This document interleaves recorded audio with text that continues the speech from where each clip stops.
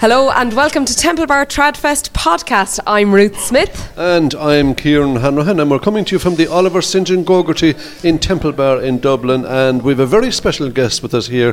He comes from one of Ireland's finest ever musical families. He's a singer, a songwriter, a musician with Stockton's Wing, a former chef, and now a celebrated publisher and author.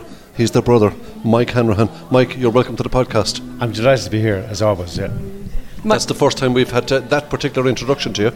Yeah, I'm an author now, apparently, yeah. I remember being at a recent do with HarperCollins, my publishers, and they gave me a tag, and it was Mike Hanrahan, author. I said, oh my God. Yes, I've arrived.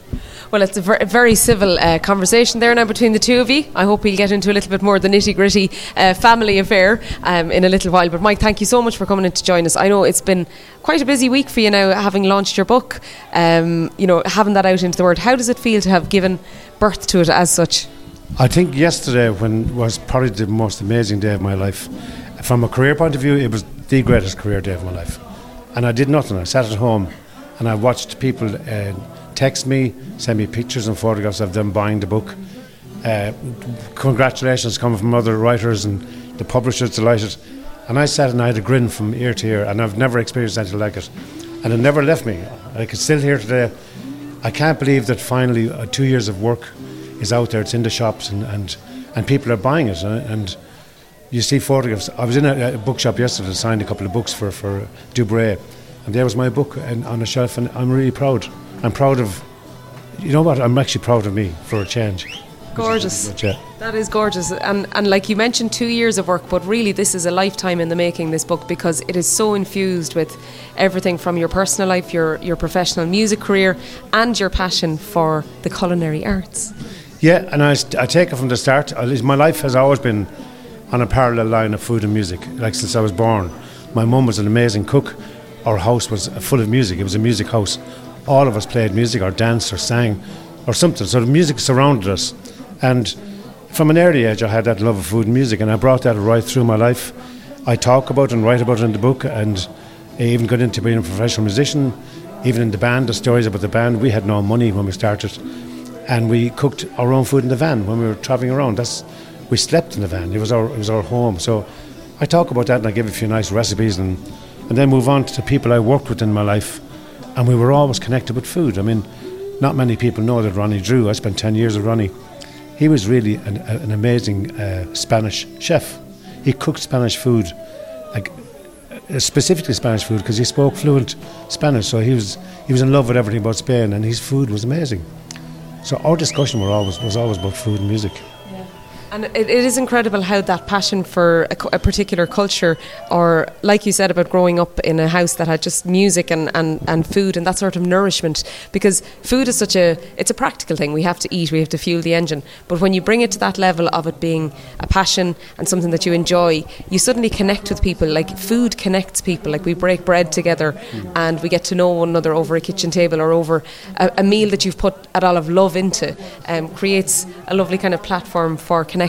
Big time. And I think it's like when we go on the road, all the people I've worked with, professionals I've worked with, the older guys like Finbar Fury, they all taught me that the gig is the centre point of the day. No matter what, you wake up in the morning, it's all about the gig. But during that day, you wake up, you have breakfast, you travel, you have a little lunch, you do the sound check, and then you sit down and you have dinner together. And it's always together, and you exchange stories. So food is really important. It's so important. And it's important to enjoy food. I did a blog this week for Dubray. They wanted me to write a blog about food. And there's a great thing in Irish food. When we cook, we work really, really hard for a dinner party. We bring people over to the house. We're working all week getting it together. They all arrive. You're up to high dough. They all eat the food. Amazing food. And then they say, thank you so much. And you say, actually, Jesus was nothing. Yeah. You know, it actually was something. Yeah. So we as a nation should learn to embrace the fact that we really like to cook, and we're not bad at it, you know. I'm amazed actually, Mike, we're so many minutes into this chat and you haven't used the phrase, as it says in my book. Well, as it says in my book, I haven't actually.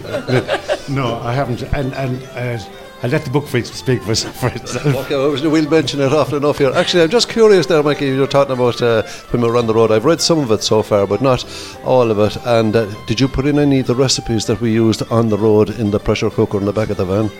Yes, I did. I did indeed. There's quite a few recipes. There's a chili paddy carne, I call it, and that was in honour of our time when we went down to Mexico. We went in the RV van, and we ended up on the beach. And in the morning, we got so drunk in the restaurant eating chili that the following morning, all 7 of us hired horses on the beach, and we had the Magnificent 7 riding off into the sunset.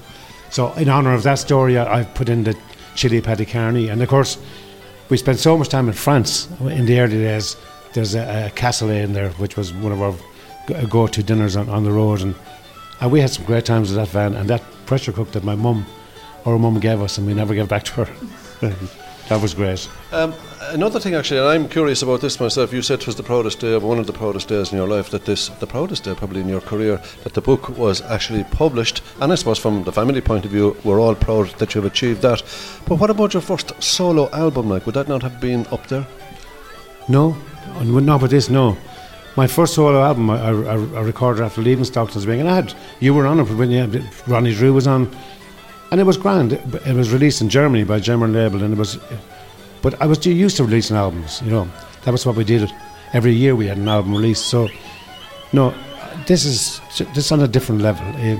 Even when I got my cert in Ballymaloe, or when I got my first job as a head chef, they were all key moments in my life. But nothing will ever eclipse what I felt yesterday, and still do today. Nothing.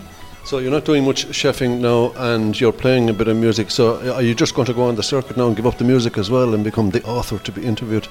Yeah, but I'm bringing the guitar. You remember Dad used to always say, like, when I first left and I wanted to go on the road, and my mum was really bothered, and our mum, and Dad said, "Sure, Mary, once he has the guitar on his back, he won't go hungry." And then I think that he would have also said, when I was a chef, so once he has the frying pan in his hands, he won't go hungry. Jackie would have said that all right, yeah. So I think I'll just keep going with that. And there's a few book tours coming up, which I'm really excited about, because it gives me a chance to do something different rather than the normal book speeches. I'm going to incorporate music, incorporate nice stories, and it's different, just me and telling my story. And I really am. I feel so elated with my life now. There's something quite powerful about that. You said telling your story, and taking your place within your own story is being the author of it, and that agency that you get when you put this story together. And when you meet a lot of people, and I'm sure you have over your career, who are multi-talented and multifaceted, and they can do many things, like you've got your musician's hat and your chef's hat, and now you've got your author's hat on as well. But there's a real sense of kind of the sweet point where all those things come together, and that's what's happened. I just have that lovely image of you with the smile on your face, just watching it all unfold. And like Kieran asked you, does it not compare to your first solo album? Or it's almost like all those strands tying up together, that there's method in the madness. I knew what I was doing all along. I was getting to this point. Yeah, I think you might be right, because I always felt I had to write the book to find out why I switched from music to food. There was something nagging me. Why did I do it? And I left the music business like in a really bad state, because I was low. My heart was down. I had been destroyed by the business emotionally, because I was involved in IMRO, and that destroyed my life in the end. That business, that hardcore business, and then trying to struggle as a solo artist.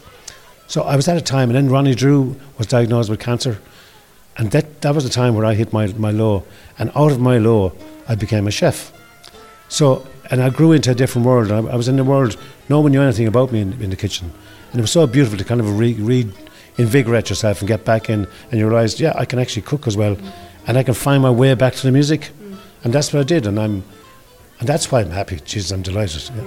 And I see a trend, towards like looking at, medicine or food as medicine, and we're really looking at that kind of nourishment, that kind of nurturing that you can have when you look after, self-care. And as you said, you hit an all-time low and found your way back to good health and well-being through this nourishment of yourself as well. Big time, because you learn to step away from the madness and mayhem of the music industry, which was all my life, all the time. and you learn to look at yourself, and you come out of that. I always describe it as, back years ago we used to watch the Tarzan movies, and Tarzan would fall into a lion pit. He'd be making his way out of the bear pit, and then the rain would come in and fire him back down, and he'd spend 10 minutes of the movie trying to scrape out and grab onto things. That's how I felt at the time of life. And food actually dragged me out of there. And the people I met in kitchens, and the friends I made in food. And gradually I started playing music then. In terms of what you put into the book, were there any recipes that were inspired by certain people, or did you find it difficult to decide what you were going to include and not? Yeah.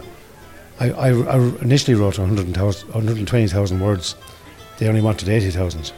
So poor Nora Mahoney, my editor, had a tough time trying to edit it down. But I chose the food that kind of had an influence on me as a chef. And then I used recipes from Ronnie Drew, from Deirdre Drew. I used some from Finbar Fury's wife. And so I kind of tried to link that in. I have a recipe from Maura Conlon there, a recipe from Leslie Dowdall, and so as I tell my story about my life with these amazing people, I link it them with their passion for food as well. In an age when you can so easily, readily kind of Google a recipe, what'll I make tonight? Google Jamie Oliver or whatever it is. You kind of were missing out in that transfer of recipes from people. The way that people would pass on their recipes, and then anytime you'd make that make that pot of food, you'd remember the person. Yeah, absolutely. And Google is great. We'll be Googling Mike Hanrahan next. Hang on, I'll Google Mike Hanrahan and find out about that. It would be a beautiful affair.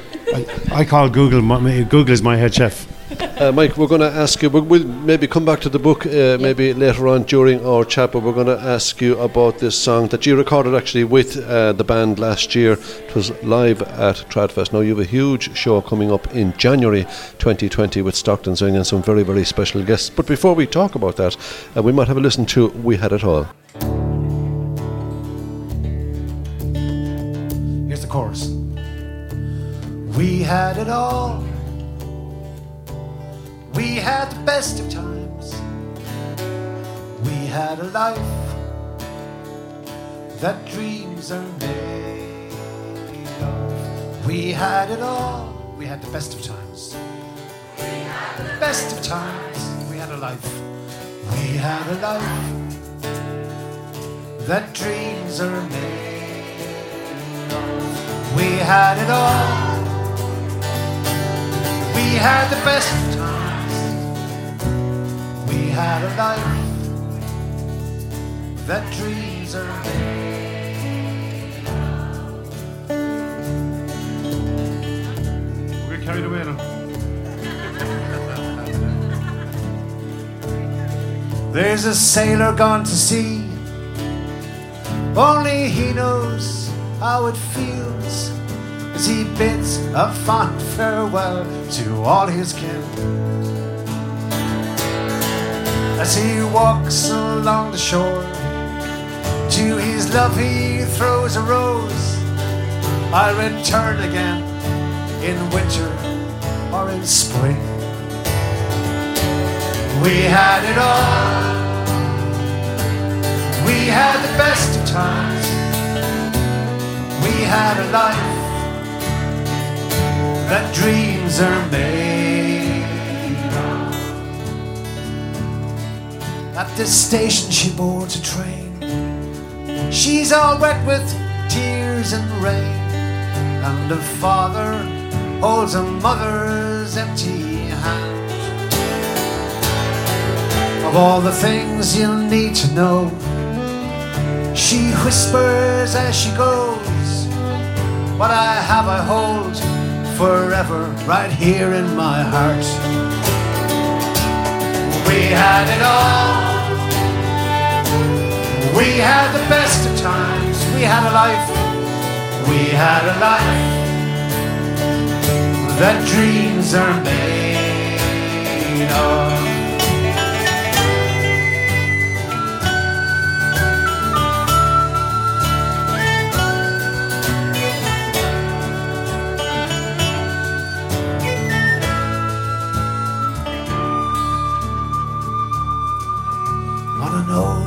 Country lane where that wilderness still reigns, an old man He takes a flower in his hand.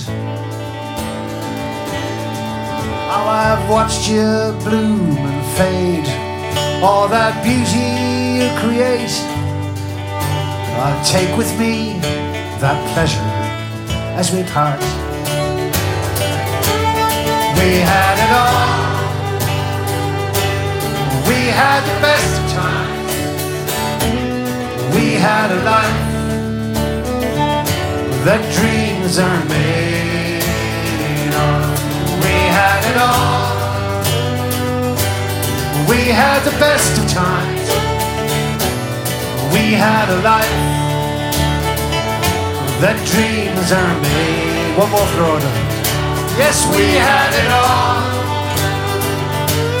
We had the best of times. We had a life that dreams are made.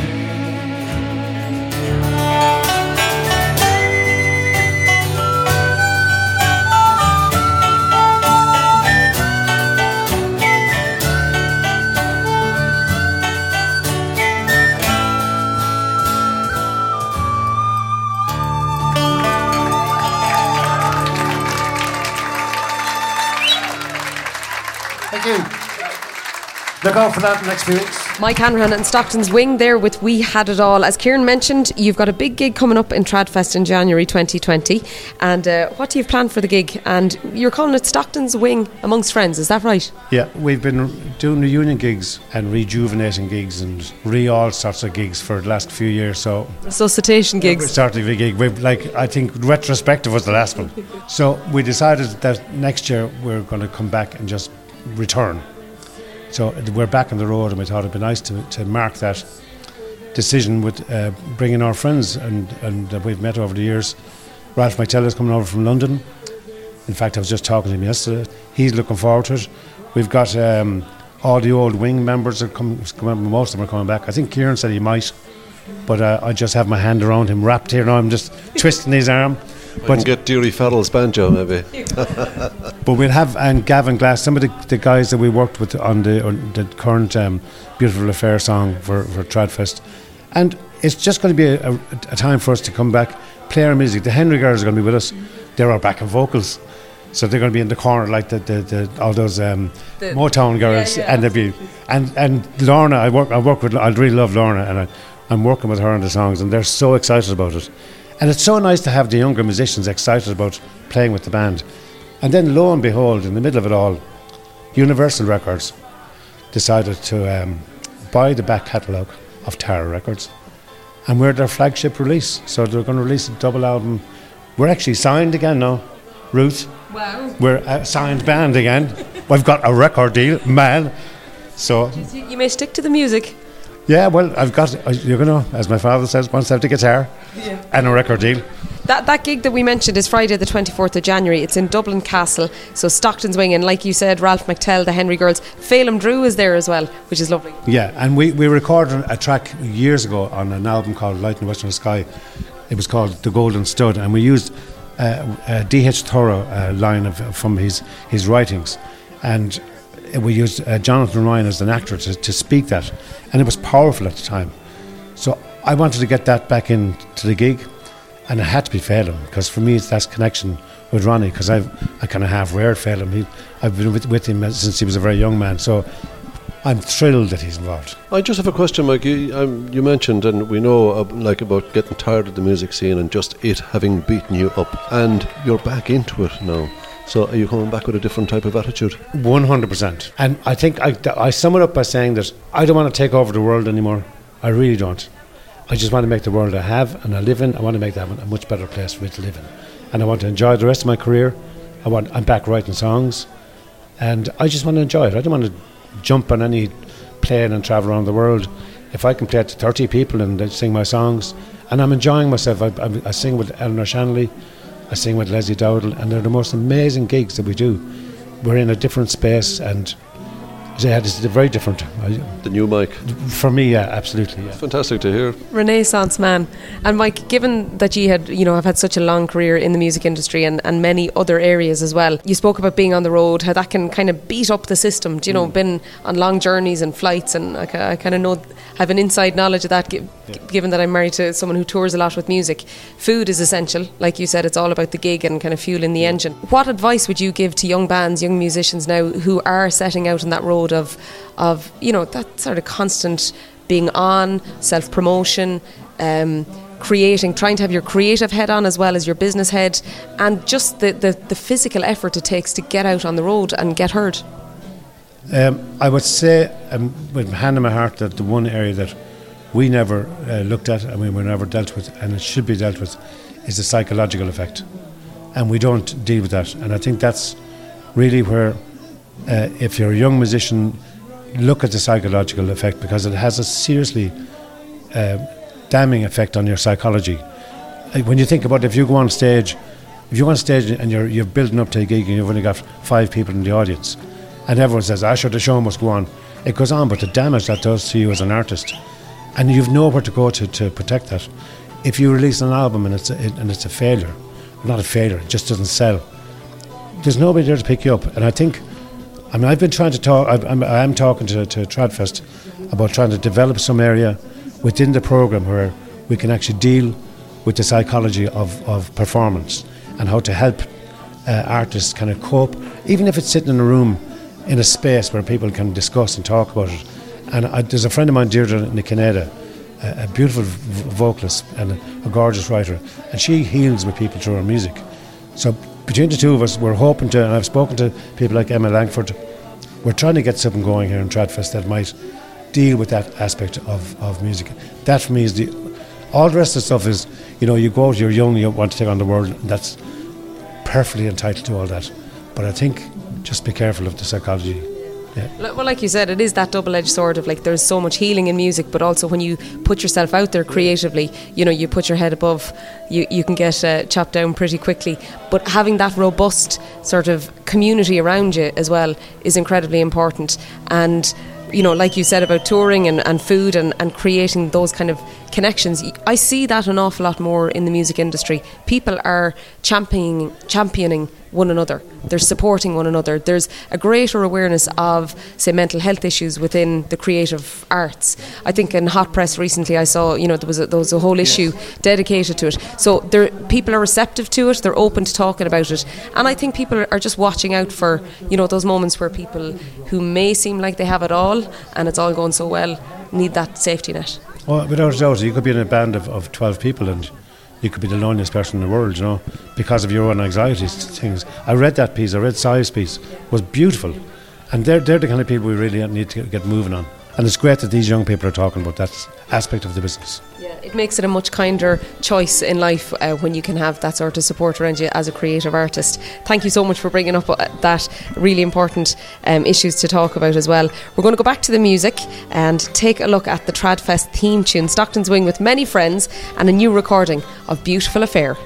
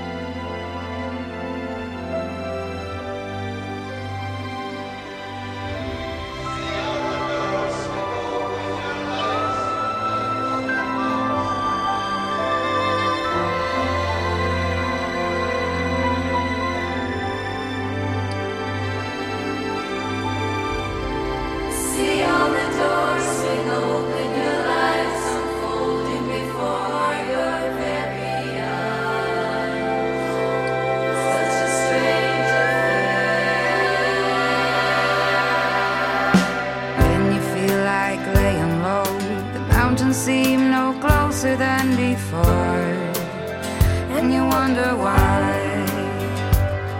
You know in your mind it does no good to hide, and the only way is living to survive. It makes you feel alive. See all the doors swing open, your lives unfold.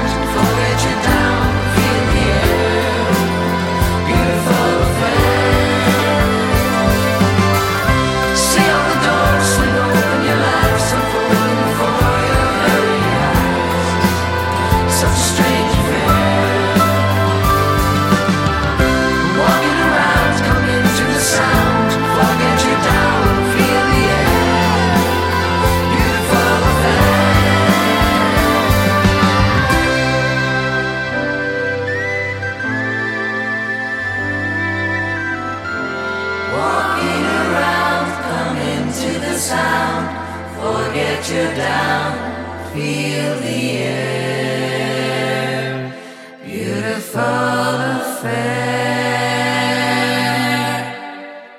That was Stockton's Wing, Beautiful Affair, the newly revamped theme tune for Tradfest this year. And I love the fact that, you know, the two of you as brothers, to have the two of you here chatting about music, about the music business. There's been lovely kind of moments and points of intersection where you played and toured together, and now to see, you know, your involvement in Tradfest as well. That must be a nice sense of achievement and kind of connection to have for the two of you. Well, after I gave up the road, and it's quite some time actually since I played with the band, I've done an odd gig here and there, but after I gave up the road and went in a different direction, we've always kept in touch. Well, we're brothers anyway, but we do keep in touch and kind of keep ourselves up to speed on what's going on in each other's careers, I suppose. And there were opportunities here at Tradfest. I started as artistic director, I suppose, about 10 or 12 years ago, and there were opportunities. Mike joined us for a few different events over the years, so we've always kind of kept in touch. And we did I was really delighted to be involved in a gig that we did recently in memory and in honour of Brendan Grace, and we toured with Brendan in Australia. Fantastic memories of that. But just to be involved in that way and to see all those other greats, let's say, from the music scene going back over the years, getting together on stage in the Olympia just a couple of weeks ago, it was very, very special. So we do enjoy. Mike and I used to play a fair bit. I remember Mike used to play the guitar, I played the banjo and the mouth organ on a piece of wire. Do you remember we used to do that at home? So we did all of that. Did you ever go out busking in the streets of Venice?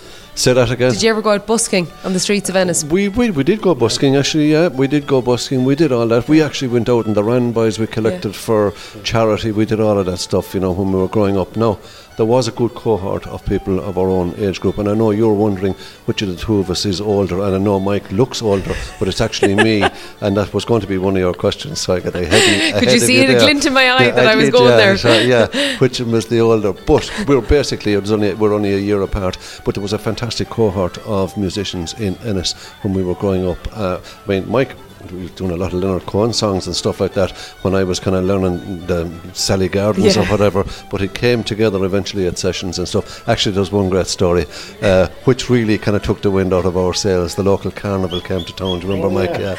The local carnival came to town and they had a talent competition, and we were all kind of, you know, aficionados of the trad, so we thought, yeah, we'd go over. Paul Roach, the flute player with the Wing, the McMahons, who were neighbours as well, Peter Scarrett, all these people around the town. We all went over and took part in this competition, playing these great reels and jigs and hornpipes, and Mikey arrived and with the tin whistle, and he played Lily the Pink on the tin whistle and won the competition. I cleaned the boards. He cleaned us all out. And do you want to see the puss on all of them? Entertainment went out in the day, you know. Lily the Pink. Lily the Pink, very badly played, but I got every note out, and I got the 5 shillings. Good man yourself. And speaking of talent competitions, because I know that was a big part in how you got your start. It was, yeah, back in 1978. There was a competition held in Limerick. It was funded by the Guinness. Irish Press. Was it Guinness? Guinness yeah. is in the Irish Press, and they put up, I think it was a 500 quid and a trophy and a record deal. And we came out on top in the trad section. There was a rock section as well. Any Lily the Pink that day? No, I wasn't there, I was too young. Okay. No, there was a band took part in the rock section, and they won. I don't know whatever happened to them actually. Dublin-based band U2. That's Bono. them. Was it Bono who said the lead singer? Yeah. Bono. Yeah. So they took part in the rock section, but you know, they had great potential. Don't know what happened to them. Brilliant.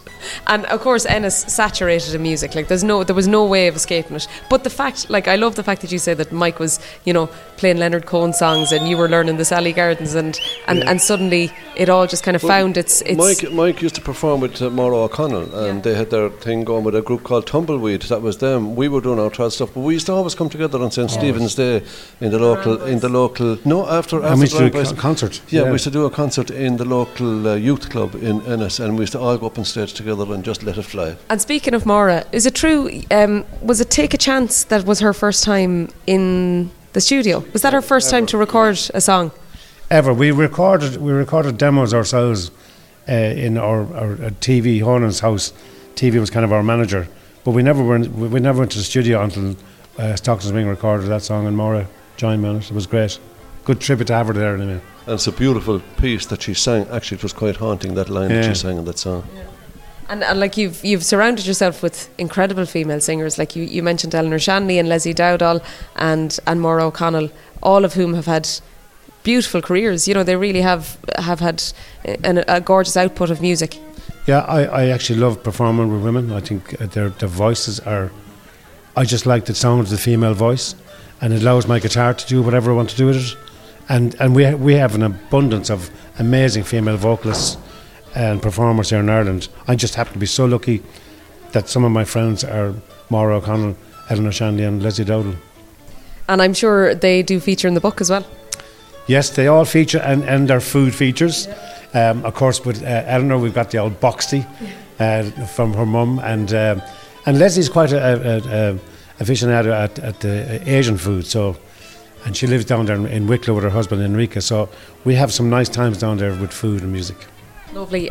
We could stay chatting here all day about food, music and all the in-betweens, but we're going to take another recording from Tradfest from last year. Here's Stockton's Wing. They're live from the Workman's Club.